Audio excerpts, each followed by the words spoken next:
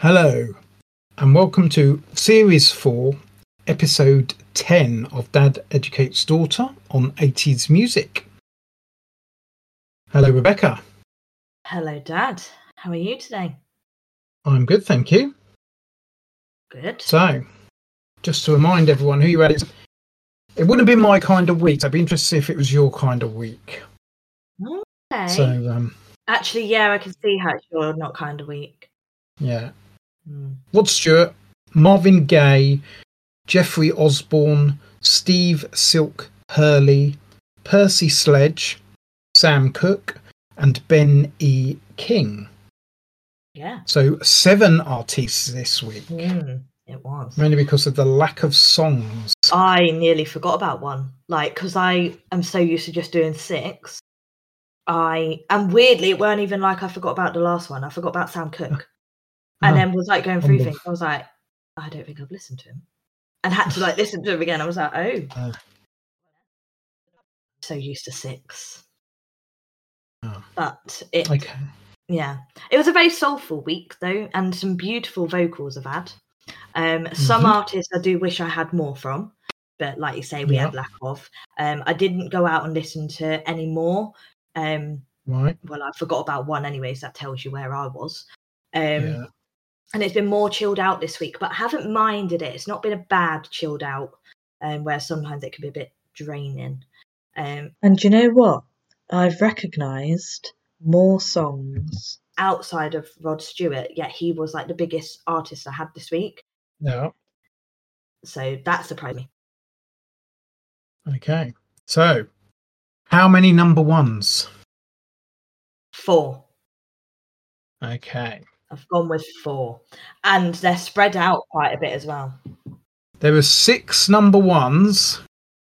Oh, okay. But only 3 in the 80s. Right, that's interesting. Okay. Well, let's talk music and let's talk Rod Stewart. Yeah. So, I like rock, and I feel like he's has a big play in the rock.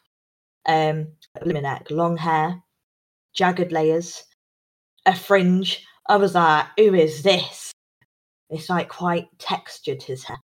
He likes a bit of pattern and some bright colours in his clothing.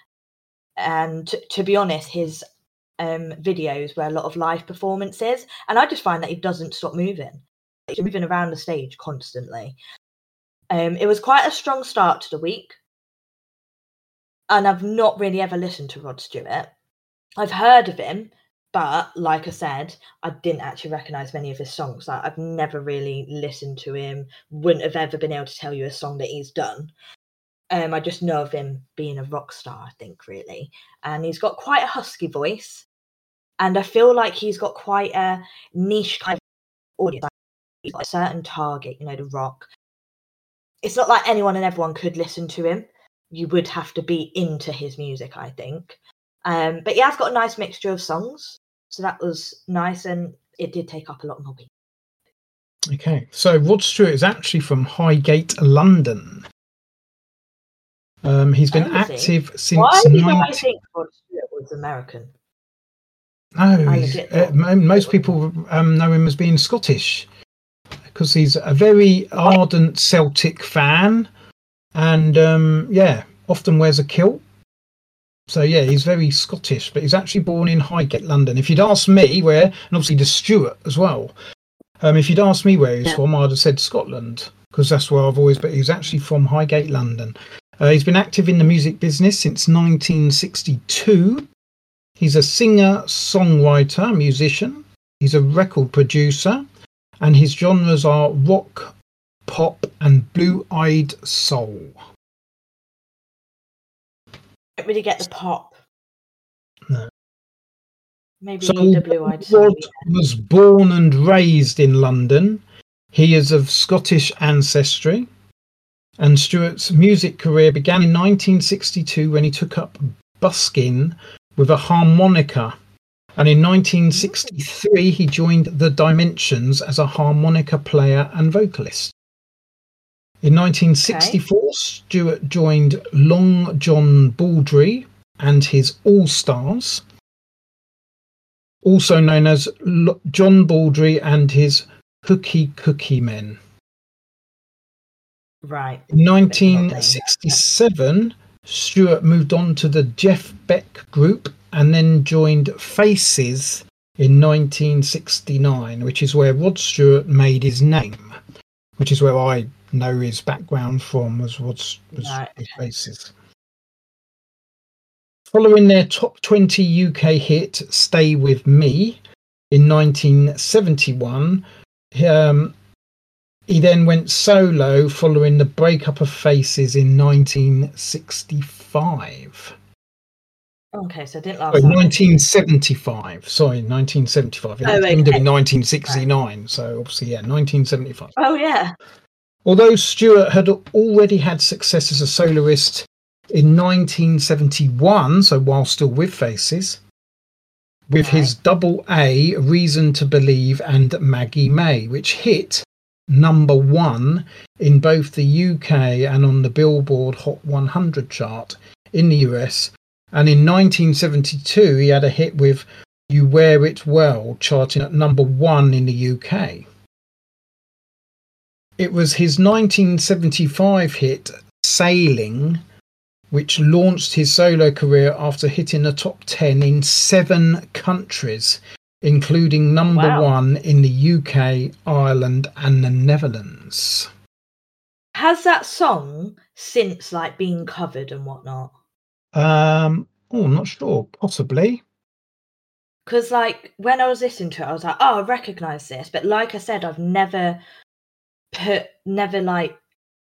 listened to Rod Stewart and wouldn't have been able to name any of his songs. So I assumed that Sailing I would have heard through someone else doing it. But I mean, Rod Stewart's known for Sailing. I couldn't think of anyone. No. Rod Stewart, Maybe not then. Maybe I've just heard it and never known that it was Rod Stewart. So during the 1970s, he had 5 number 1 albums between 1971 and 1976. Following the disco and new wave period of the late 70s and early 80s, which weren't really Stewart's genre, he turned to a soft rock style, with 5 from the 6 of his studio albums reaching the top 10 on the UK album chart. So he changed, as the genre's changed, and he isn't, and probably why I'm not really a fan, it's not his genre. So he changed to soft rock and was obviously successful with that. He's definitely a rock star, that's for sure. Yeah. Although his singles didn't have quite the same success. He still had a number 1, however, with Baby Jane in both Germany and Ireland. And I'd like to say that's what I've put as his number 1. You know, I said I've only put him as 1. Yeah. Baby Jane. So in 1991, both Rhythm of the Heart and the Motown song reached number 1 in Canada, with the former also reaching top spot in Ireland. So that's 1991, and he's still getting number 1s.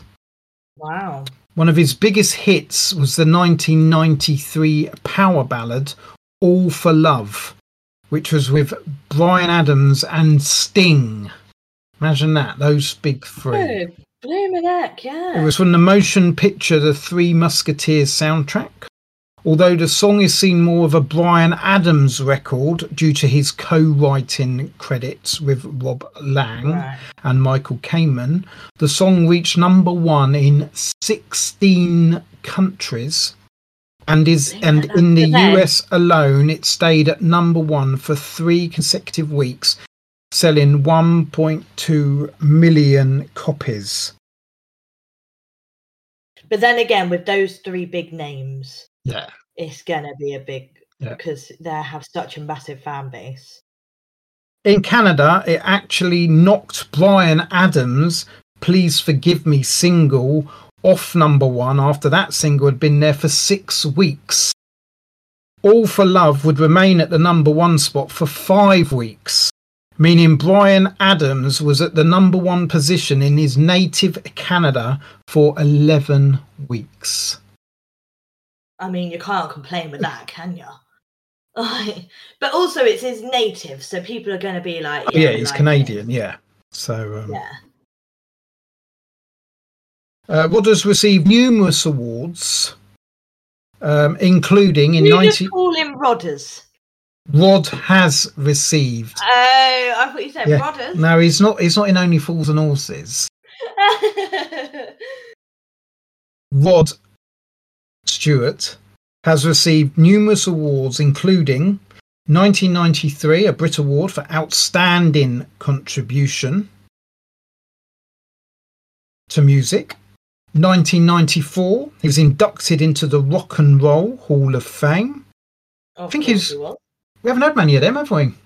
Nah, not at all. No. He's one of the very few. Yeah. 2005, he received a star on the Hollywood Walk of Fame. Fair enough.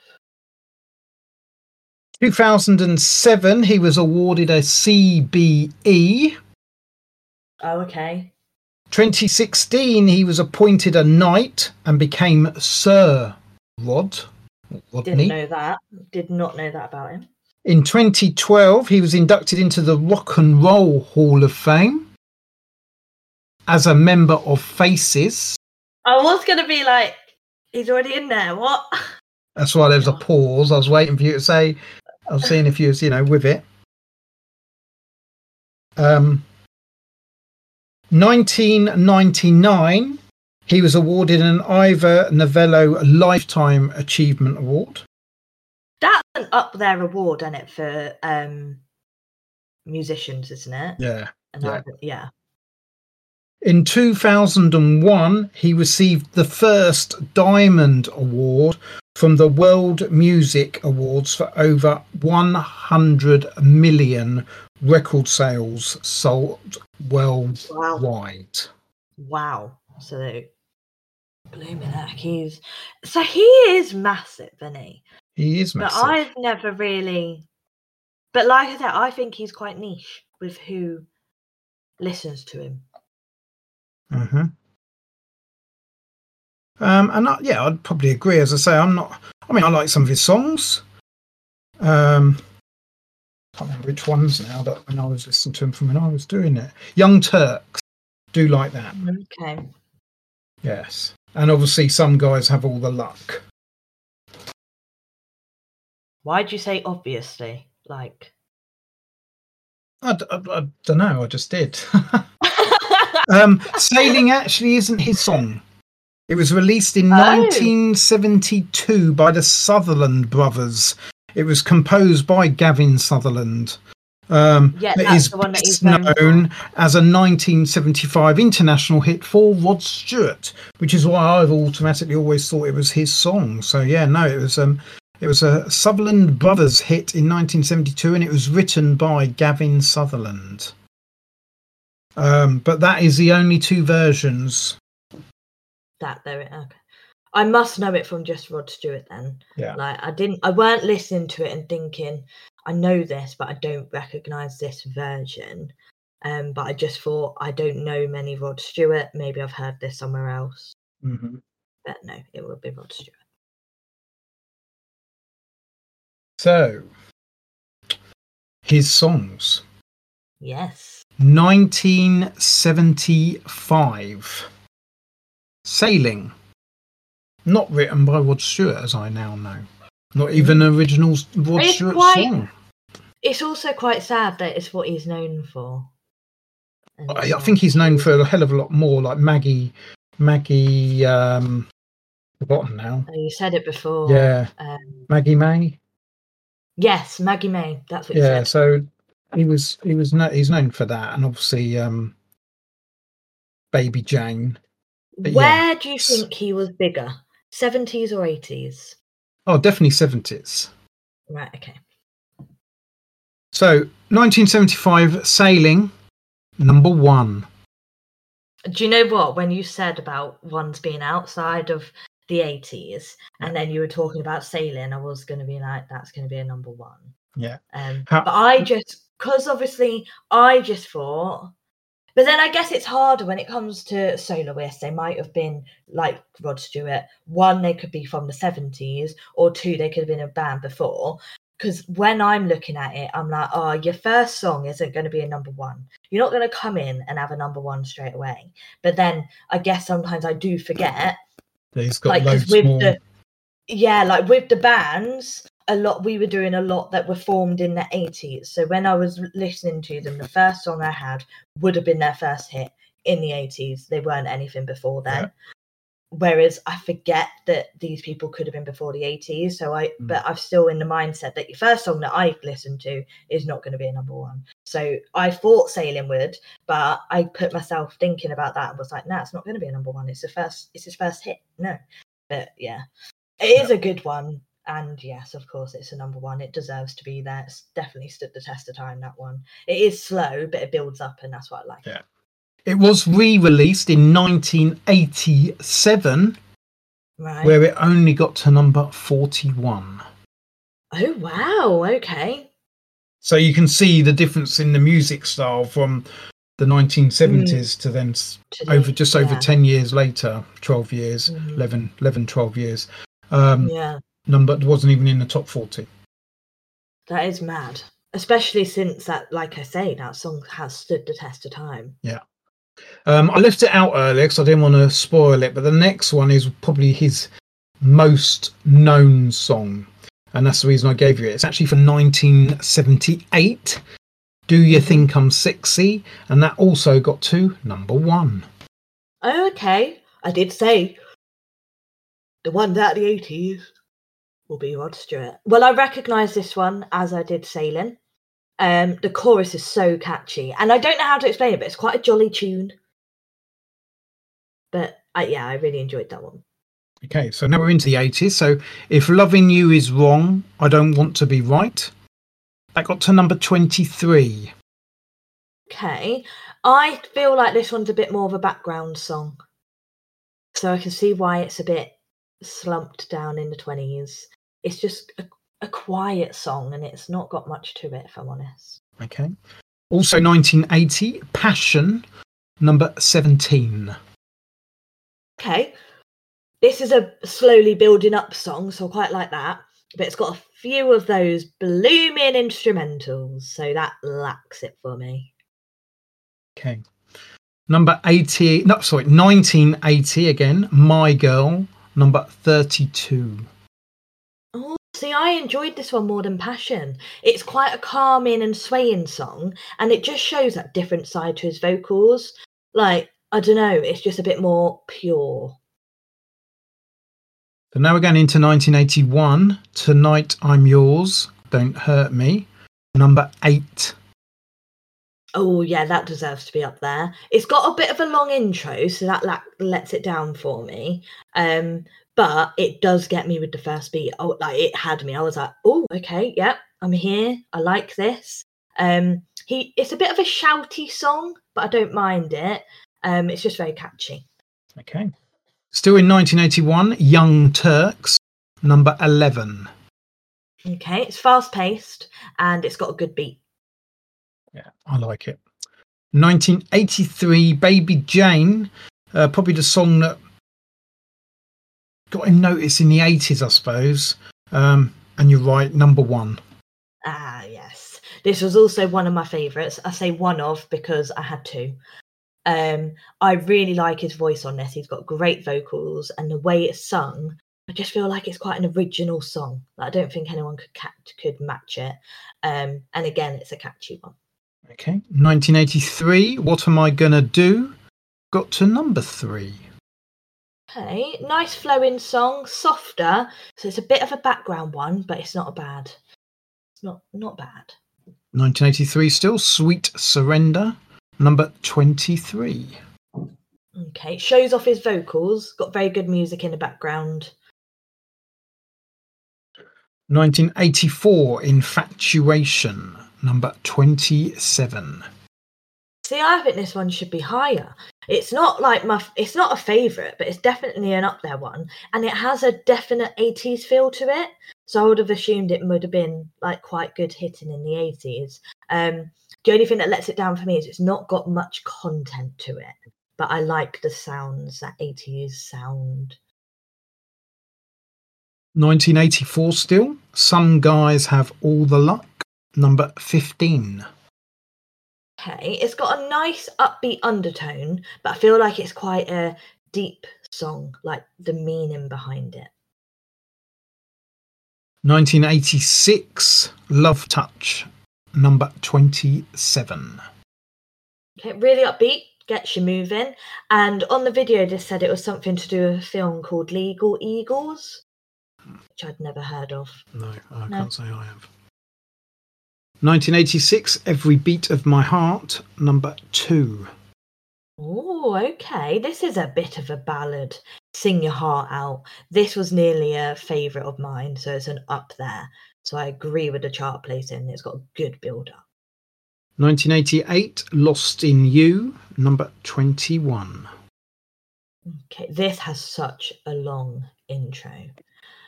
Oh, couldn't. It's very rocky. And do you know what I do like about this song? Is it's opposite to what you'd normally have. You know, usually your verses would be quite calm and your chorus would be that upbeat, catchy tune. Well, this one has quite upbeat verses and the chorus is really calm. So I quite liked that. It was something different. Okay. So now we're going into the 90s. 1990, Downtown Train, number 10. Okay, this is another ballad, and I feel like he's good at ballads. This is nice and heartfelt. Okay. 1990 again, It Takes Two, a duet with Tina Turner, number 5. Ooh, I'll take that though. I love a bit of Tina. This is my second favourite. I did recognise it, hence why I had 2 favourites, because I never do a recognised one. They work really well together. I love their vocals together. And it's just a really catchy song. I love it. Okay, so 1991, Rhythm of My Heart, which, as I've already said, got to number 1 in Canada and Ireland. Over in the UK, or over here in the UK, it got to number 3. Okay, he's got passion in this song. And I should have mentioned this before. When I can hear bagpipes in this song. Hear what? It makes sense. I can hear bagpipes. Oh, well, I'm yeah. telling you, there's bagpipes in there. Possibly. So, yeah. But no, he's just really passionate in this song. You can tell that he really, like, there's deep meaning in this song for him. And then lastly, 1991, Motown Song, which, as I've already said, got to number 1 in Canada. Got to number 10 in the UK, which is why I gave you 4 songs from the 90s. Those 4 songs are all in the top 10. And this is from an artist who started out in 1962. And he's still getting top 10 songs in the 90s. Some good songs, like Motown Song, that one, great song, upbeat, sing along. And it's like that, something a bit different for him as well. Now I know it's in the 90s, you can obviously see that he's changing his genre a little, like a bit of tweaks to stay with the times. Okay. Moving on to Marvin Gaye. Yes. I could have said about sexual healing, and I feel like he is referenced in quite a few songs. So yeah, I'd heard of him. He, for me, is an R&B. He's got very few videos. He's suited and booted. I just feel like he's a really cool guy. He has a nice balance of chilled and upbeatness within his songs. Like within the songs itself, it's not like one of his songs is chilled, one of them's upbeat. Within the same song, I feel like you can chill out, but it's got that oomph to it. He's got a great voice, very soulful. And I feel like he's mostly known for sexual healing. Like I say, it's referenced a bit. He's a proper singer, and do you know what? He loves it. Like his songs are quite love songs, but not cringy. Like singing your heart out and really loving, or they've got that underlying, you know, people could dance to it at a wedding kind of thing. Okay. So Marvin Gaye is from Washington, D.C., US. He's been active since 1957. Really? Yeah. I feel like that's one of the oldest people we've ever had. He's a singer, songwriter, record producer. His genres are, well, when I say singer, songwriter, he's a vocalist but also keyboards and drummer. Okay. So he's a musician. His genres are R&B, soul, funk, jazz, and gospel. Okay. I definitely only feel the soul and R&B. Maybe a bit of jazz. I can see that in there. Gospel? Well, And that's that's his background.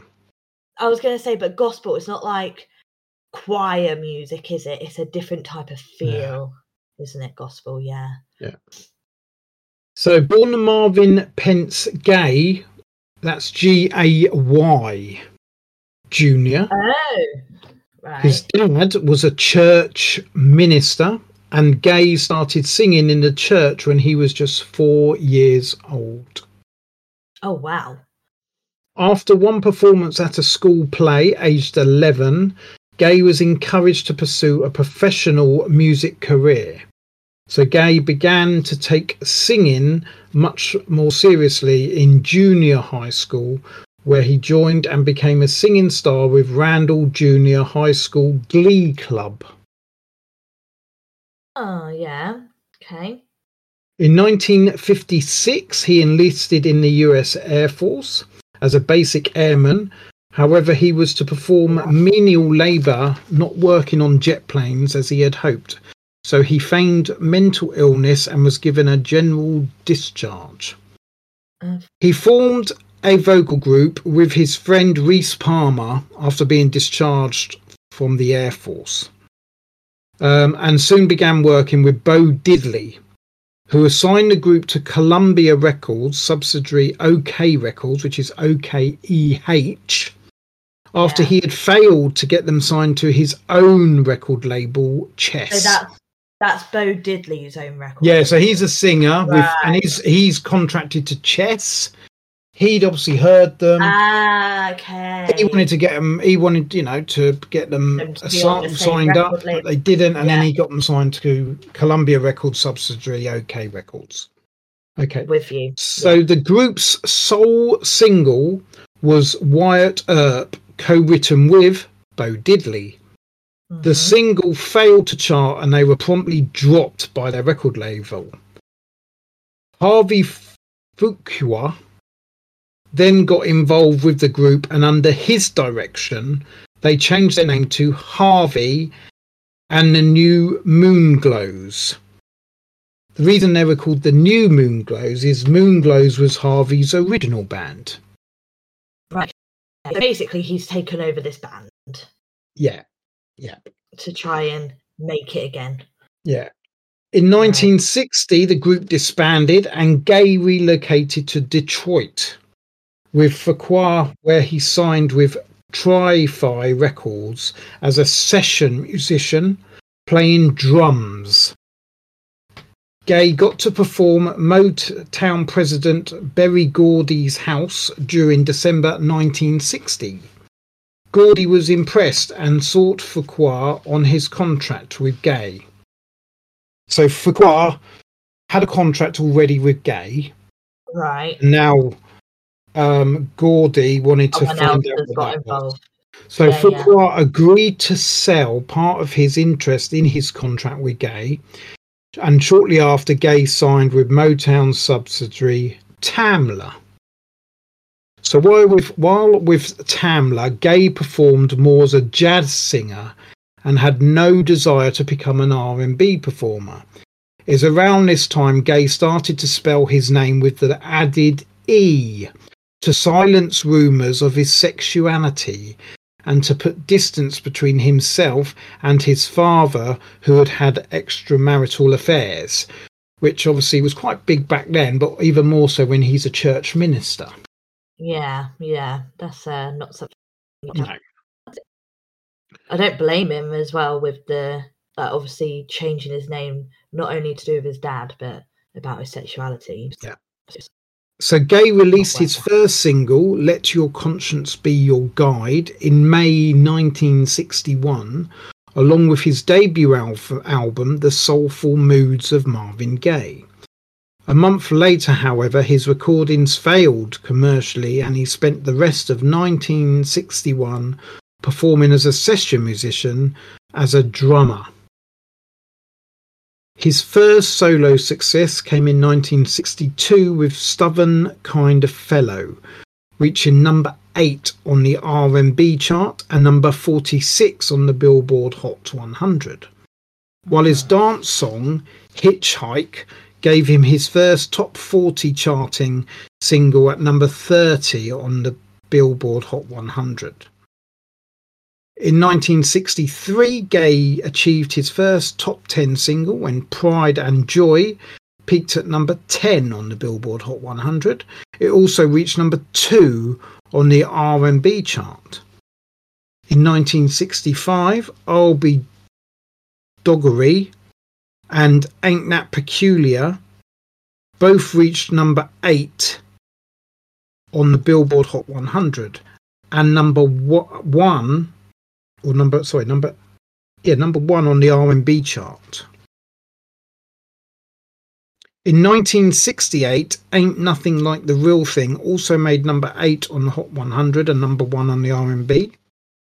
And it was later in 1968 where Gaye had his biggest success when I Heard It Through the Grapevine reached number 1 on both the Billboard Hot 100 and the R&B charts.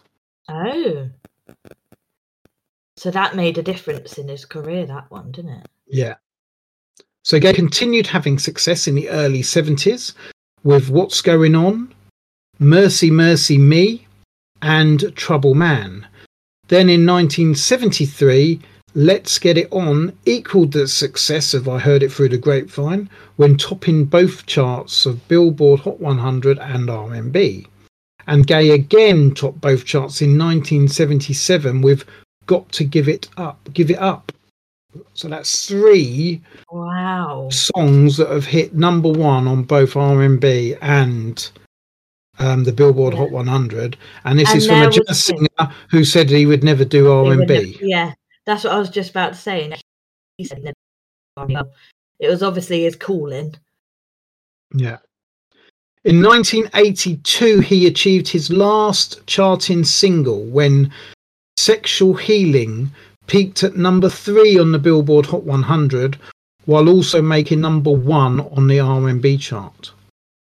In 1984, on April 1st, Gaye intervened in a fight between his parents in the family home in Los Angeles. Gaye ended up in a physical alteration with his father, Marvin Gaye Sr., who ended up shooting Gaye twice. Once in his chest, once in his heart, and then his shoulder. The shooting took place in Gaye's bedroom, with the first shot proving fatal. He was pronounced dead shortly after his body arrived at California Hospital, a day shy of his 45th birthday. He was killed by his dad? Yes. What? Oh my God. Was his dad prisoned?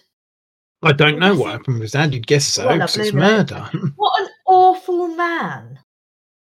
So. What an awful man. I did not know that. Oh my God. In 1986, 2 years after his death, his song I Heard It Through the Grapevine was used as a Levi's jeans advert. Was used on a Levi's jeans advert and saw the single re-released 17 years after it had originally been released and proved to be a success. While in 1994, the album The Very Best of Marvin Gaye charted at number 3 on the UK album chart.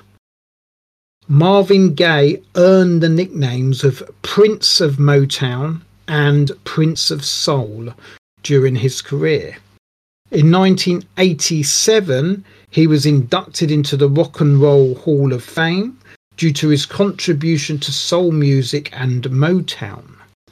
In 1990, he received a star on the Hollywood Walk of Fame. And in 2023, Gaye was ranked at number 20 on Rolling Stones magazine Top 200 Singers of All Time. It's just a shame that we weren't around to see any of that. Yeah, exactly. That's such a sad story. Mm. Did not know that about him. What a horrible man. I'm sorry. Killed your own son. Yeah. And he was a church minister. Yeah. That's just not normal, is it? Well, I don't know if he was still then, but yeah. Well, no, he probably wasn't. But what I mean is, like, that's what he was. Yeah. So you'd think that your, like, beliefs and ways of life would be a bit different than killing your son for intervening in an argument with his mum. Mad. So, 1967. It Takes Two with Kim Weston got to number 16. I recognised the chorus, but I didn't recognise the song, if that makes sense. A good duet.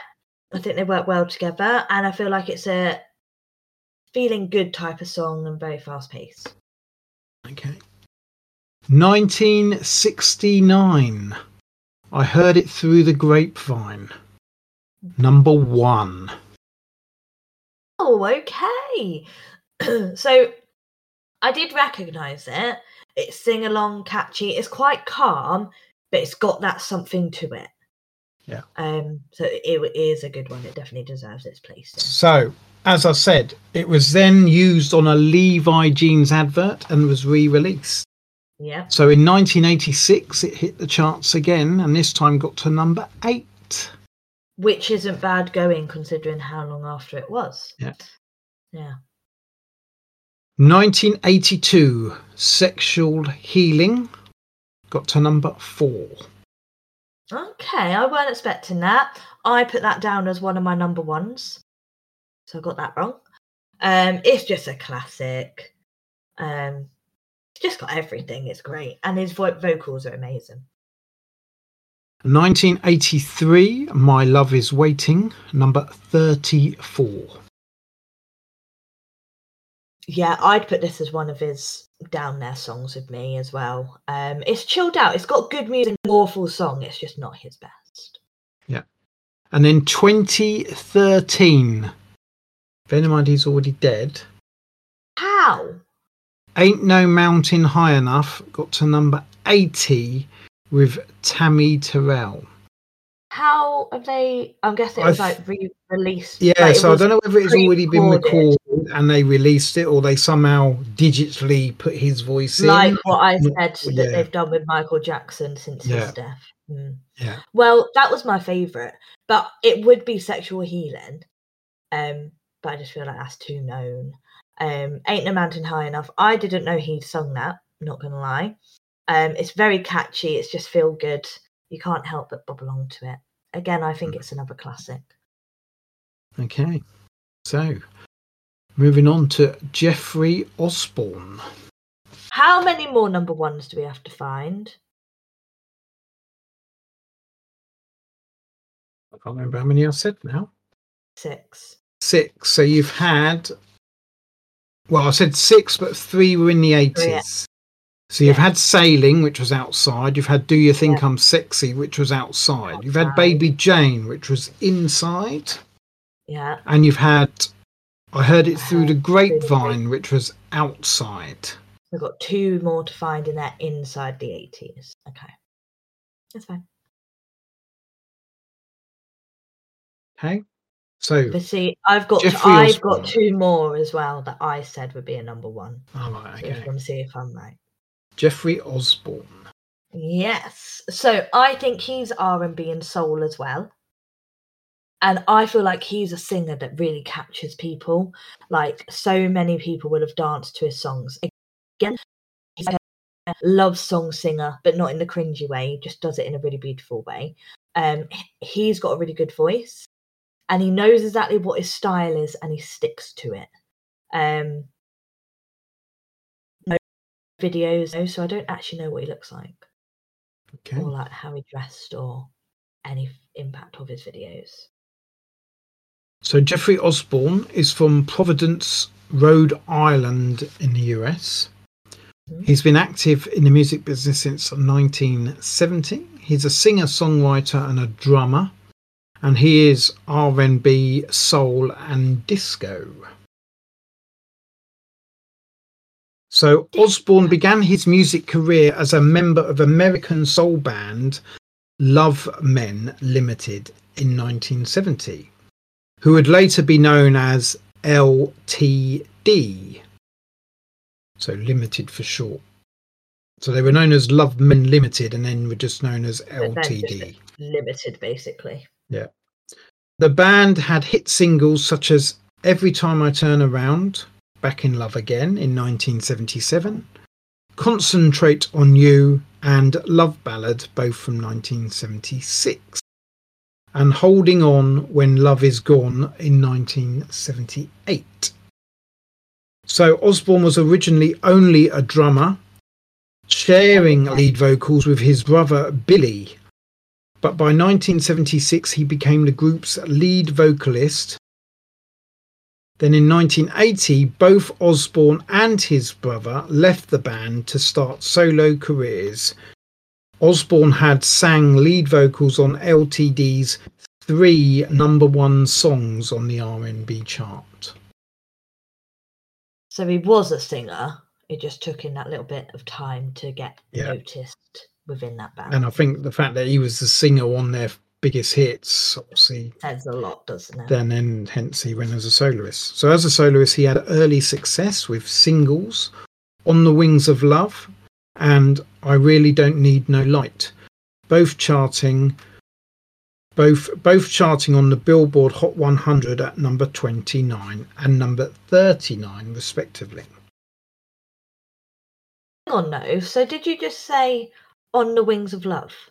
Yeah. I've got that as my second song.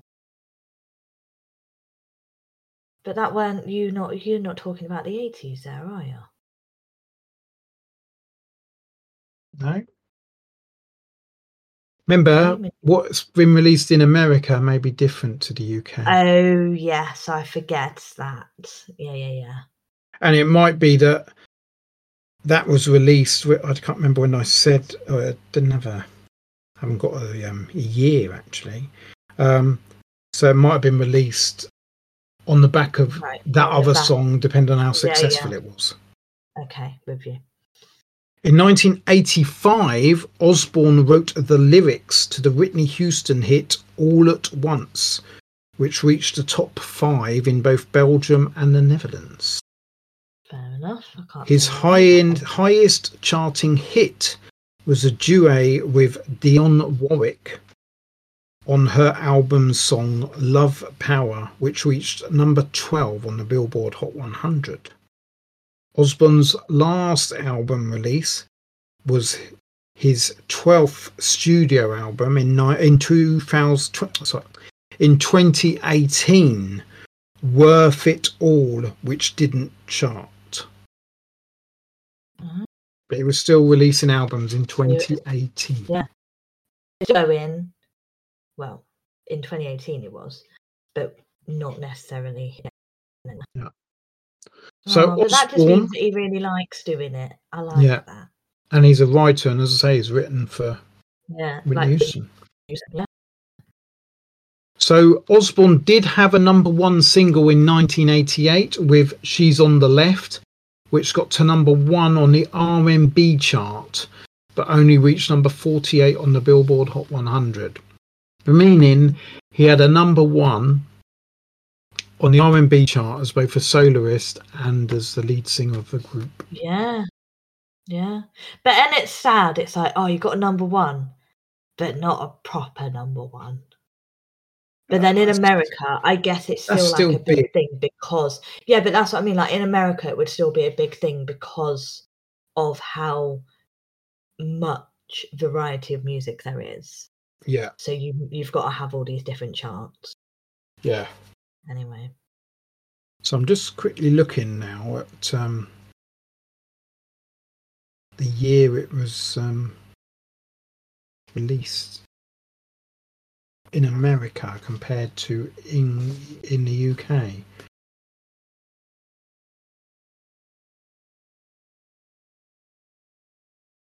So yeah, 1982, On the Rings of Love was released in the US.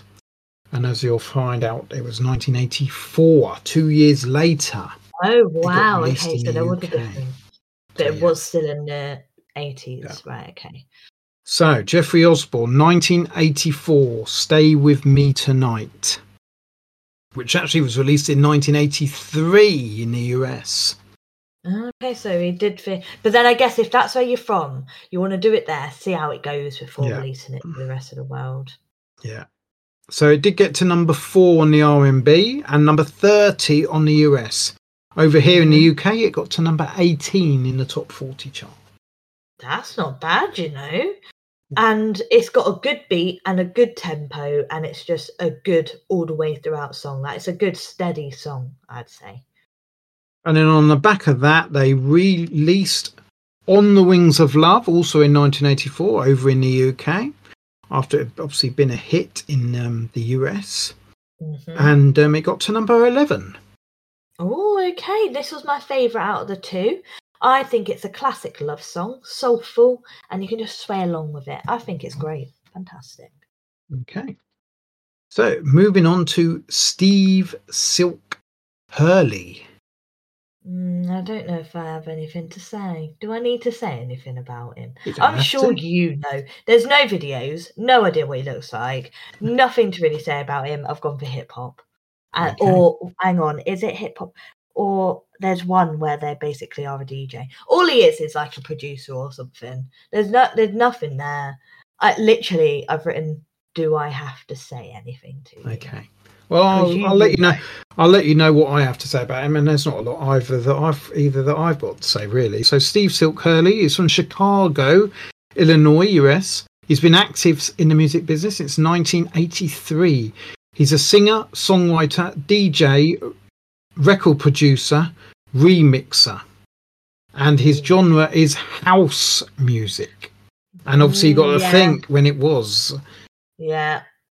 Well, you wouldn't know when it was, but I will. No, I wouldn't. Later. But house, I can see house with it now. So during the 1980s, Hurley gained worldwide fame as the DJ on the Saturday Night Live Ain't No Jive Dance Party show. Hurley was known for his mixing style, which was different to the usual radio or club house DJ mixing, as Hurley's style incorporated not only beat matching, but also scratching, beat juggling, cutting, needle dropping, and backspinning, which was seen as advanced techniques by hip-hop DJs. And he done all this under the name of Steve Silk Hurley, with Silk coming from his DJ name, Jack Master Silk.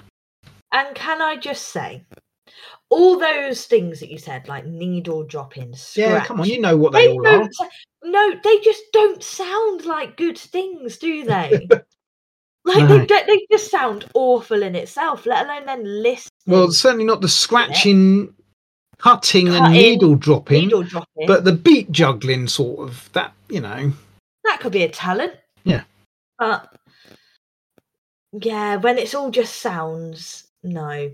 No. So, his DJ name was Jack Master Silk, which is where the silk comes from, and then he put that into his name, Steve Hurley, and he became Steve Silk Hurley. So he started to release singles through RCA Records with his first release, with his third release, I Can't Turn Around, hitting number 1 on the US Dance Club chart. Right. While his biggest hit outside of America was Jack Your Body, Hurley released 2 albums, Hold On To Your Dream in 1987 and Work It Out in 1989, with the single Work It Out being his last top 10 hit on the US dance chart at number 3, while his last charting single, The Word Is Love, Say the Word, charted at number 15 in Italy, which is also known as Silk's Anthem of Life. Hurley is a 2 times Remixer of the Year in 1999 and 2000. I mean, I say that, but it's like, okay, cool. Carry on, mate. So, Steve Silk Hurley in 1987 released Jack Your Body, Jack Your Body. I don't know why you're singing it like you think like it was a big like hit. Got inside the top 10. No, it's not. It's not. Got inside the top 5. Steve Silk Hurley was number 1 in 1987 on the UK top you're 40 lying. chart. You're lying. Number that 1. Was not. What year? 1987. People were ill that year. They were ill. No one went out apart from very few people that got this single. I can't believe that. Number 1. That's probably the worst number 1 you've ever told me. Ever. While you get over that shock. Yeah. Here is the chart from 1987, January the 18th. At number 1, it's Jack Your Body by Steve Silk Hurley. I refuse to. At number 2, Reet Petite by Jackie Wilson. At number 3, Is This Love, Alison Moyet. At number 4, C'est la Vie, Robbie Neville. At number 5, No More the Fool, Elkie Brooks. At number 6, it's Big Fun by the Gap Band. At number 7, it's Surrender by Swing Out Sister. At number 8, It Didn't Matter by the Style Council. At number 10, Real Wild Child, Wild One, Iggy Pop. So that was the top 10. Do you know what, though? The following week, it was still number 1. Nah. Yeah, it was number 1 for 2 weeks. It's right. Charting history when 18... No, but listen. The week that it was the first number 1, the first week it was number 1, I don't recognise anyone else off of that list, right? So there's no one big that he's having to fight with. Style Council? So it means that... Yeah, but by that time, they were a bit further down the line, weren't they? And that might not have been a good song of theirs. But my point is, he's not really fighting for things. He's not got much fight. Like he's not got much competition. The late 80s, people didn't. As I said, it was coming out of the 80s. The 80s pop, synth pop, electronic. That was all finished. Well, not finished, but people weren't buying it as in there like they were, and it was now hip hop. House music.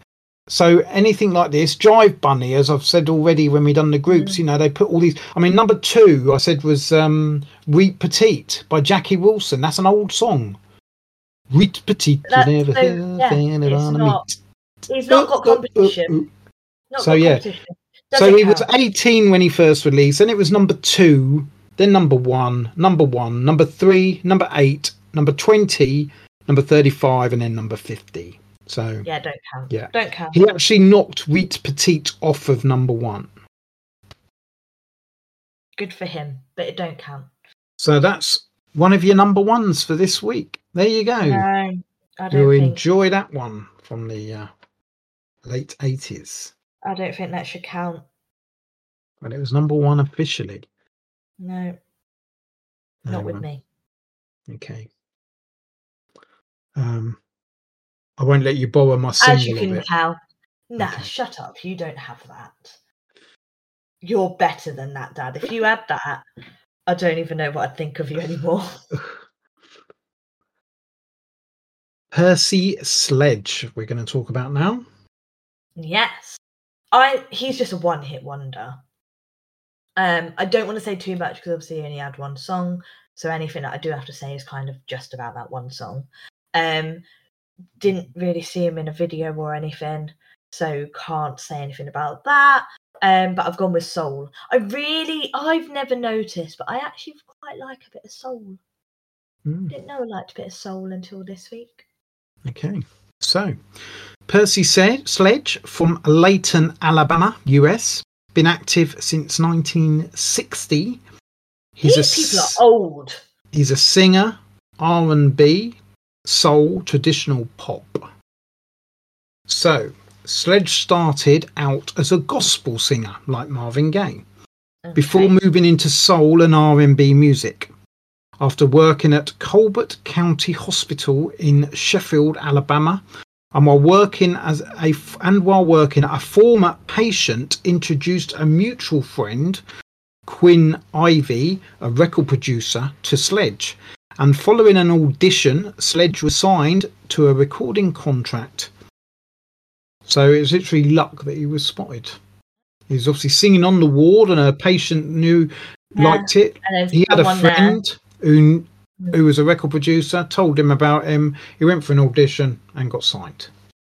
I quite like that.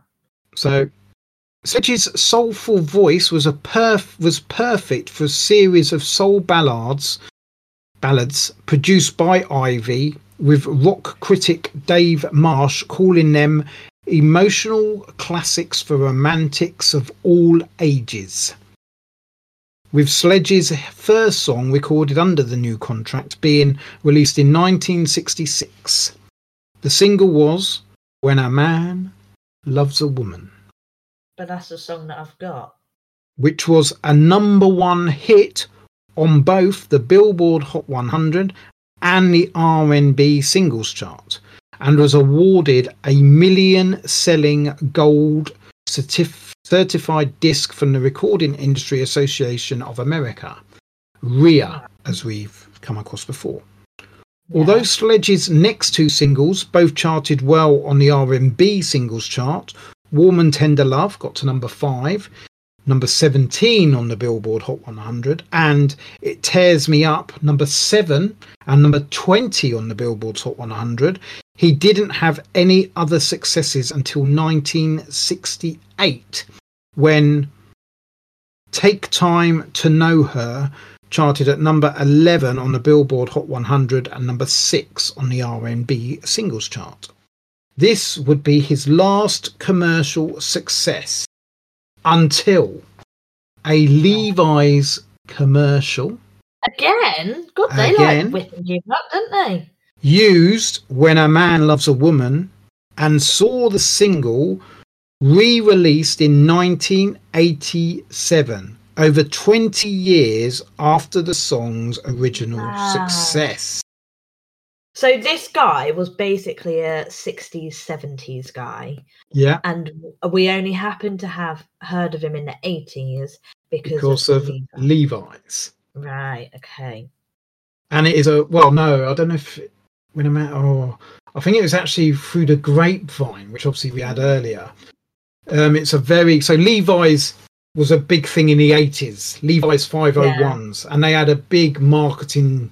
They were. You saw, and they didn't have a zip. They had buttons. You just ripped them open. Okay. They had button flies, which, as I found, is fine until you strain your thumb. I couldn't do them back up. I'd fallen over and hurt my thumb.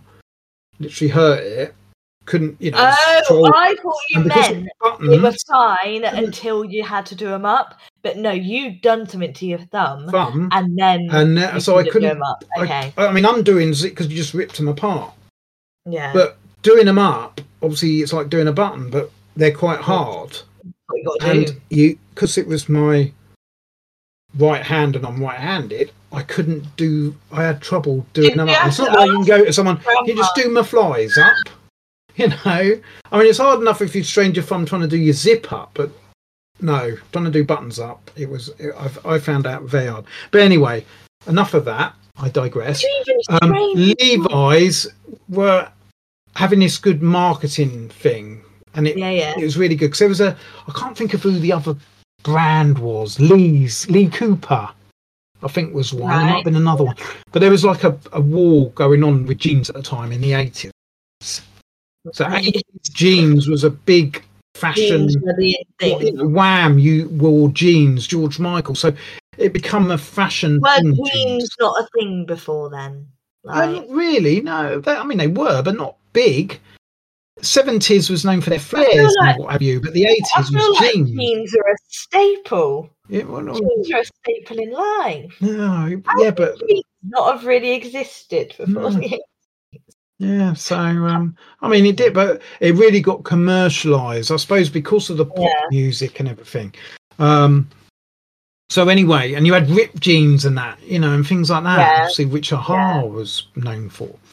But yeah, so they had this marketing tool where they used old songs, because you've got to remember, because of what's happening with Jive Bunny, there was this people were into old songs.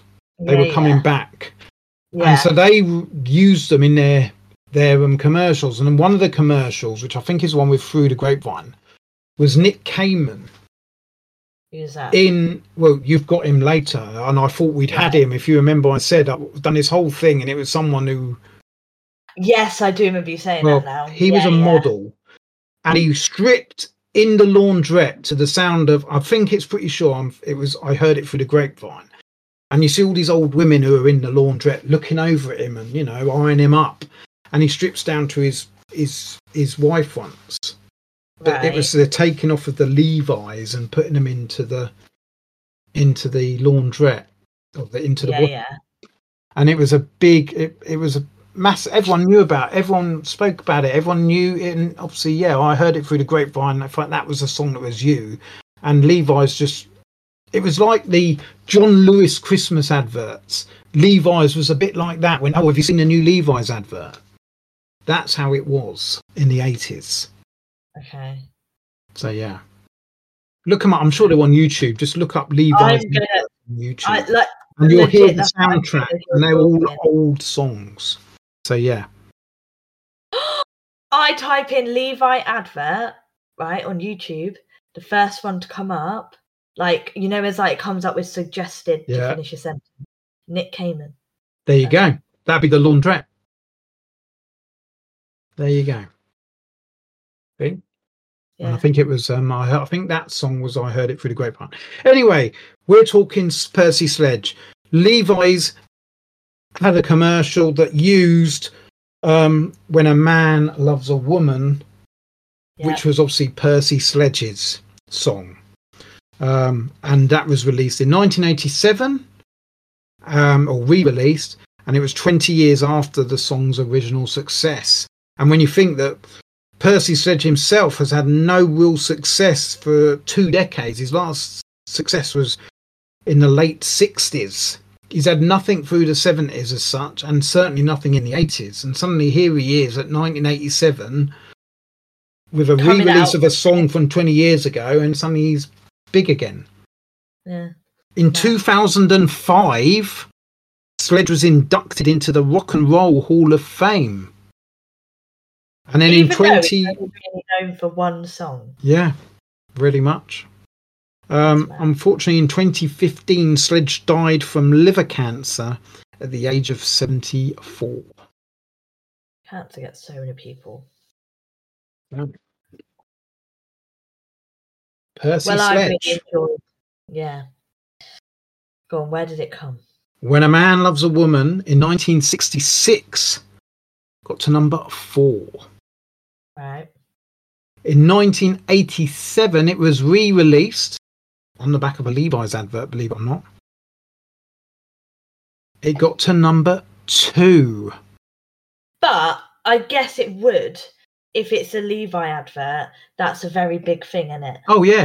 It was. If it's a bit like back in the day, you wanted to be the James Bond singer-song, the singers of the people used for James Bond, because it would, you'd pretty much guaranteed a top 10 if it was a decent song, because people would buy it. And the same with if you're on a Levi's commercial, you're getting a hell of a lot of airtime for free. Exactly. You're not having to do anything. No. Levi's are paying for it. As long as they have a really good advert, which 9 times out of 10 they did, your song's there, and and has been proved now with 2 songs, both charting in the top 10. Number 8 for I've heard it through the grapevine. Number 2 for When a Man Loves a Woman. Well, I really like When a Man Loves a Woman. I recognised it. It's slow but meaningful. Great ballad, pure vocals, beautiful song. Okay. So we move on to my nearly forgotten human, Sam Cooke, who I just want to say, I haven't written it in because I didn't know the reason why, but like Marvin Gaye, he put an E on the end of his name. He was Cooke, C-O-O-K, but when he became a musician, he added the E to become Cooke with an E. But you don't know. So I don't know whether it was because people were thinking he was a chef. Don't know. Don't know. I doubt it, but yeah, you try. Well, I've gone again R&B soul. He's a slow singer. He's one that knows what works for him, and he's another love song singer, but not cringy way. I really, really like these songs that I've had this week. Like, not all of them. And I think Sam Cooke's quite young. Okay. And he dresses quite smartly. But I think he's like the youngest looking. Not that I've been able to see all of them, because not all of them have had like videos and whatnot. It explains, now I know how old some of the songs are. It explains why they didn't really have videos. But yeah, he's quite young looking. Okay, so Sam Cooke is from Clarksdale, Mississippi, US. He's been active. Now, you said Marvin Gaye was the oldest actor, or the earliest, from 1957. Yeah. Sam Cooke, the youngest, the youngster, as you said, he's been active in the music business since 1951. Well, he aged blooming well then, because he looked well young in the video that I saw. That was in the 80s. Blooming heck, 1951. These people are old. That's mad. So it's quite funny you saying this is the youngest. He's young, and I'm thinking, well, he's actually 1951. You said Marvin Gaye was the. So he's a singer-songwriter, and you're right, it's soul, R&B, and gospel. So although born Samuel Cooke, he was known professionally as Sam Cooke with an E. Yeah, okay. And is considered as one of the most influential soul artists of all time. Okay. He was originally... When you say things like that, I'm always like, but they're not a big household name. So how? But then I guess if you're a musician... You're always going to. What were they influenced to be a musician? And it would have been the songs they were listening to. Yeah, that's what I mean. Yeah. So, like, us as listeners might not necessarily know him, but when you're a musician, you probably know a hell of a lot more artists than we ever will, and you're influenced by so many more. Yeah. Especially if it's like if you're really into that type of music. Yeah. But it always baffles me when they're like the most influential, and I'm like, but they're not that big. Yeah. So he was originally the lead singer of the group The Soul Stirrers and went solo in 1957, which is when Marvin Gaye started out.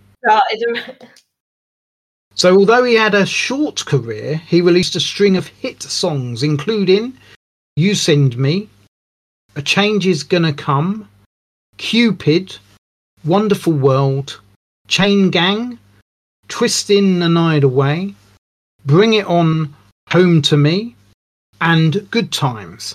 And between 1957 and 1964. So he had hits with all of those between 1957 and 1964.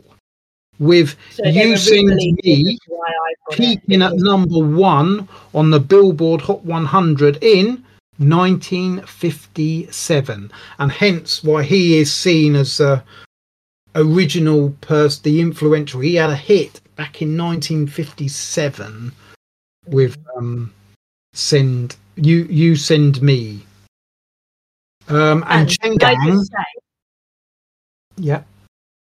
while you were listing all those songs, I was here like, I swear you said a short career. How can you go from the 1950s to at least the 1980s and call that short? But you've named all the songs that I've had, so I'm guessing all of them were like re-released or something or other for them to be hits in the 80s. So he had a hit with "You Send Me" at number 1 on the Billboard Hot 100 in 1957, and Chain Gang peaked at number 2 on the Billboard Hot 100 in 1960. Cooke was killed in 1964 at the Hacienda Motel in Los Angeles, with police answering separate reports of a shooting and a kidnapping at the motel. Cooke's body was found with a gunshot wound to his chest, which was later determined to have pierced his heart. The motel's manager, Bertha Franklin, said she shot him in self-defense. The coroner's jury accepted Franklin's explanation and returned a verdict of justifiable homicide. On the back of an investigation, Cooke's close friend Muhammad Ali said if Cooke had been Frank Sinatra, the FBI would be investigating.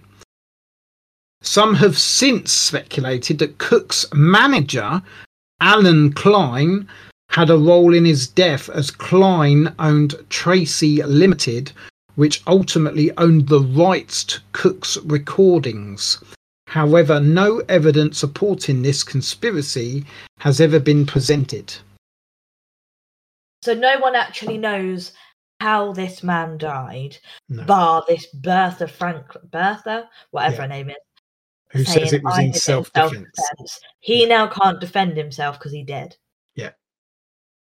And as Muhammad Ali says, had it been Frank Sinatra, who's white, which is probably what he's getting at without saying it, then it would be a bigger investigation than had it been Sam Cooke, who was a very influential black singer, and had obviously, as I say, got a number 1 with a soul in America as well, song, and a number 2 in the 1957-1960, and he's shot and not really. They're just, the woman says it. They're like, oh yeah, it's fine. She defended herself, and they agree. Yeah, disgusting. Also, we let it slide, but he was best friends with Muhammad Ali. Yes. Man. Close friend. Still. With Muhammad Ali. Yeah. That's something to shout about, that. It is. So, in 1986, Wonderful World was used on a Levi's 501 commercial. Is this why you did you know all this before you put these together? I did put these together because of it, yeah. Oh, right, so you knew this. Yeah. I was going to say, no way is this a coincidence. Okay. So, yeah. And so was re-released, even though Cooke's career had tragically been cut short, he still recorded 11 studio albums. Oh, he did well. But he's not seeing anything from it. No. Oh, God. In 1986, Cooke was inducted into the Rock and Roll Hall of Fame, and in 1987 he was inducted into the Songwriters Hall of Fame. Then in 1989 he was inducted for a second time into the Rock and Roll Hall of Fame as a member of the Soul Stirrers. In 2000, because it gets mentioned every episode, I think the list would be shorter of the people that haven't made it into the Rock and Roll Hall of Fame than the list of people who have. Okay. Yeah. Carry on. In 2008, Cooke was named the 4th greatest singer of all time by Rolling Stone magazine, while in 2023, he was named as the 3rd greatest singer of all time by the same magazine. So he went up a place. They don't even know about it. In 1999, Cooke received a Grammy Lifetime Achievement Award, although he never actually won a Grammy Award. Doesn't even know about that. It makes me sad when people die and things happen and they don't even know what they've achieved. And that's just, it's dodgy, I think. But then America's dodgy, and I think Muhammad Ali is right if it was a different race. We'd know more. Okay, so Sam Cooke, 1960. Wonderful World got to number 27. You're not going to tell me in the 80s? In 1986, it got to number 2. Oh! Number 1 was another old song, re-released this time for charity, which you've had. It was Cliff Richard and the Young Ones with Living Doll. Was number 1. So it got kept off number 1 by a charity single, Comic Relief. I put Wonderful World as a number 1. And we've got one more number 1 to find, and I've got one more number 1 that I've guessed as well. But I would have said Wonderful World. I recognise that one. Very upbeat. It's like talking, singing, but it's I don't know. It's just really nicely done. Okay, and then what I've done is I've given you his other 2 hits, which were actually big hits originally. So Wonderful World was when it was released in 1960. It only got to number 27. Okay. 1961, Cupid got to number 7.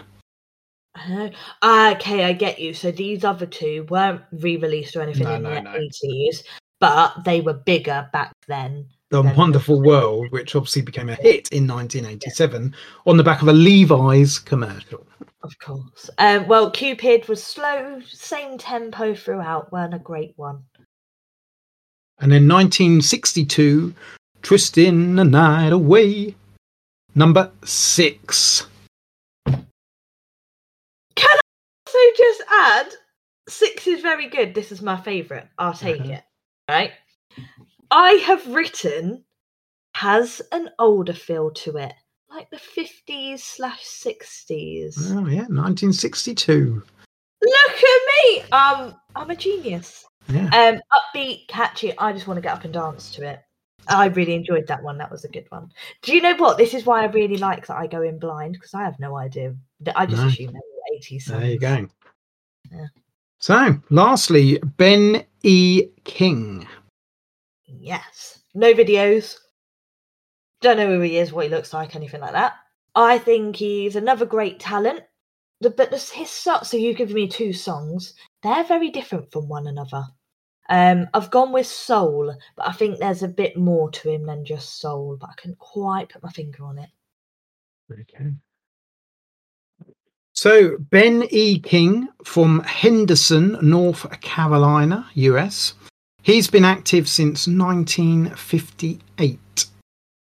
He's a singer, songwriter, record producer. So he plays piano as well as vocals.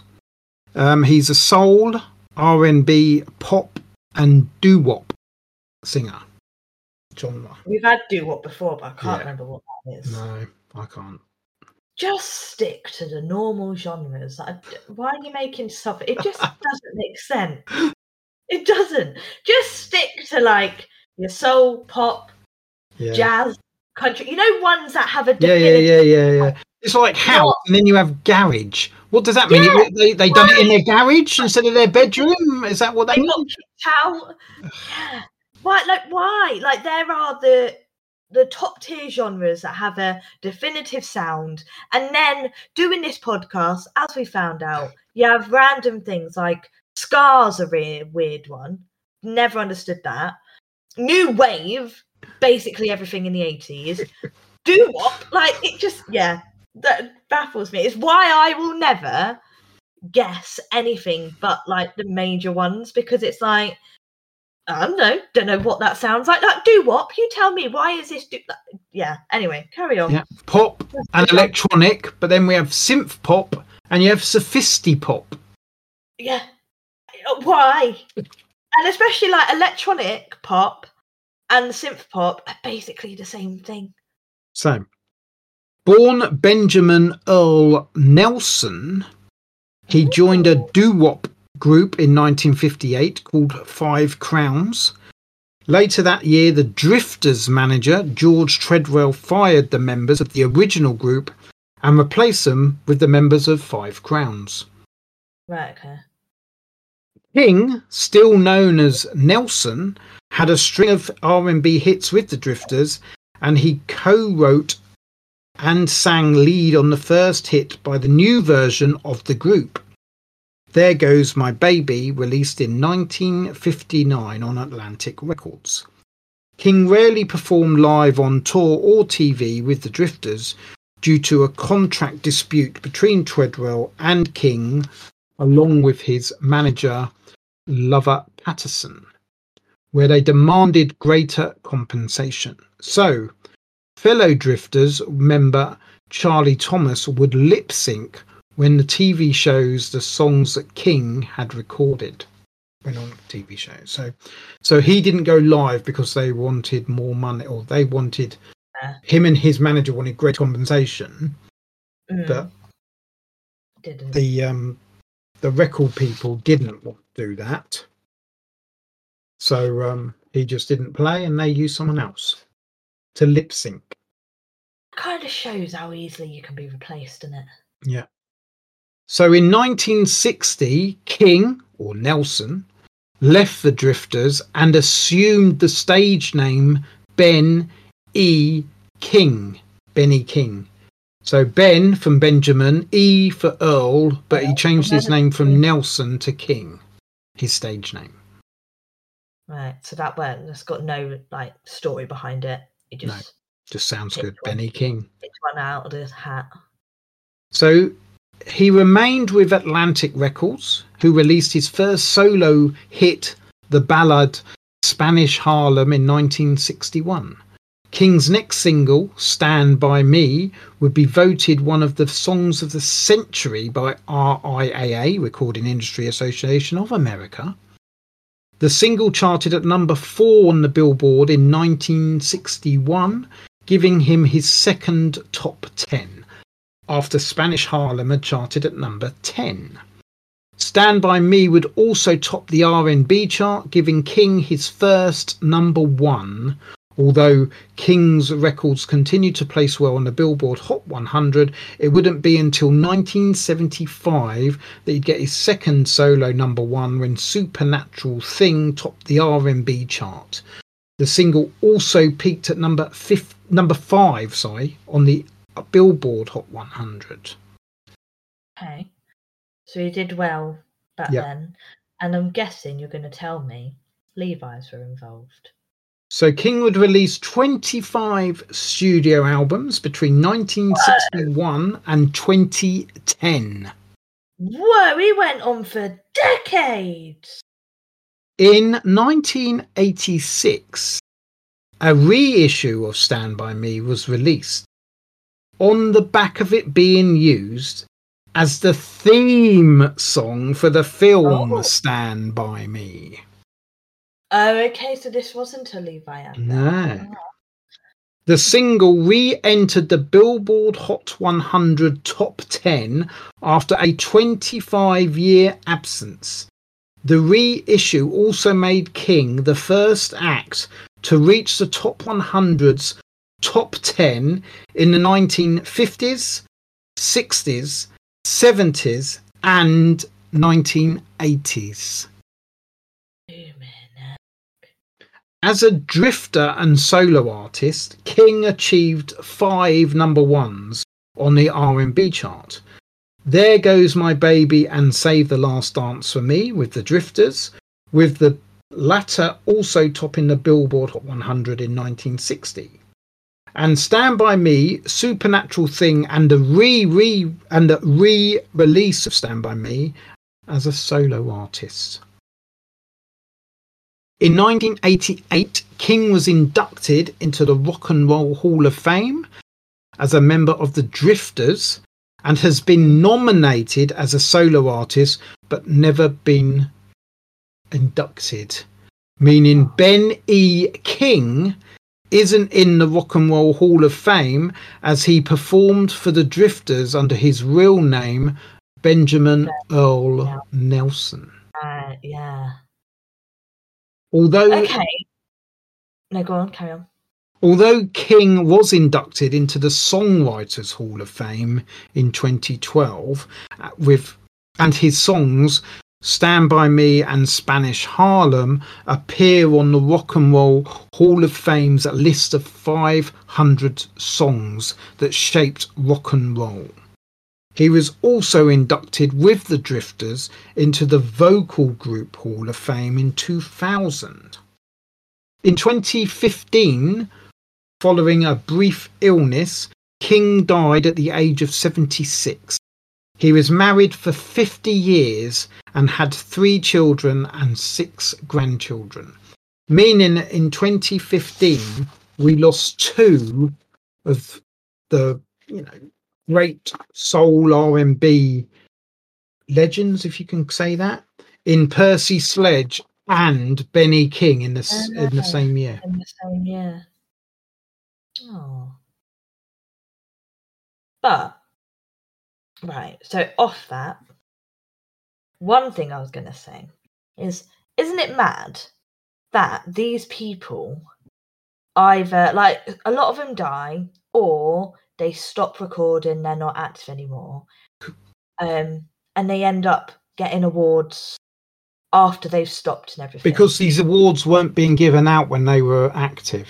There's something that's come in since. They're not always. Yeah, they've not been around for as long as the artists. Yeah. Okay. And then obviously people of that generation are getting them, and they're saying, well, and suddenly people have obviously turned around and said, I'm influenced by these people, and they've not got them. And then suddenly these people are nominating them, and then they're getting them. But as I say, Ben E. King hasn't actually been got into the. I mean, he is. But well, it's not even just the rock and roll. It's like all sorts of things. It's but it depends what's classed as rock and roll in one genre to another. What we see as soul music now was probably just, it's either pop or rock and roll, or was pop even around. I mean, not just that Hall of Fame. I mean, like, when they're already done with their career or they're dead or whatever, and they're getting their stars on the Hollywood Walk of Fame, or they're getting Grammy, like, do you know what I mean? Like, they're getting awards and stars way after they've been about, but like you say, that they haven't been about since as long as the artist. So it makes sense. Also, I'm now really intrigued because you have spoken about both Stand By Me and Spanish Harlem, yet, and I'd understand if you didn't say that he had been active until the 2010s because he released 25 albums until 2010. So I'm now like, how has he not had any hits from the 80s like that I've got? Because the Stand By Me and Spanish Harlem were like because he hasn't obviously released. He's American, and they release music in America, not necessarily over here. And 2, he's more obviously may have in his later just been an album. May not have released songs we did, and they weren't success, but his albums were. Okay, so it could be either of those. So Ben E. King, 1961, Stand By Me got to number 27. Okay. In 1987, on the back of it being in the theme for a film of the same name, it got to number 1. I said number 1. That was my 4th number 1. There you go. Can I just say, number 2 in the chart was When a Man Loves a Woman. Stop. By Percy Sledge from the Levi's commercial.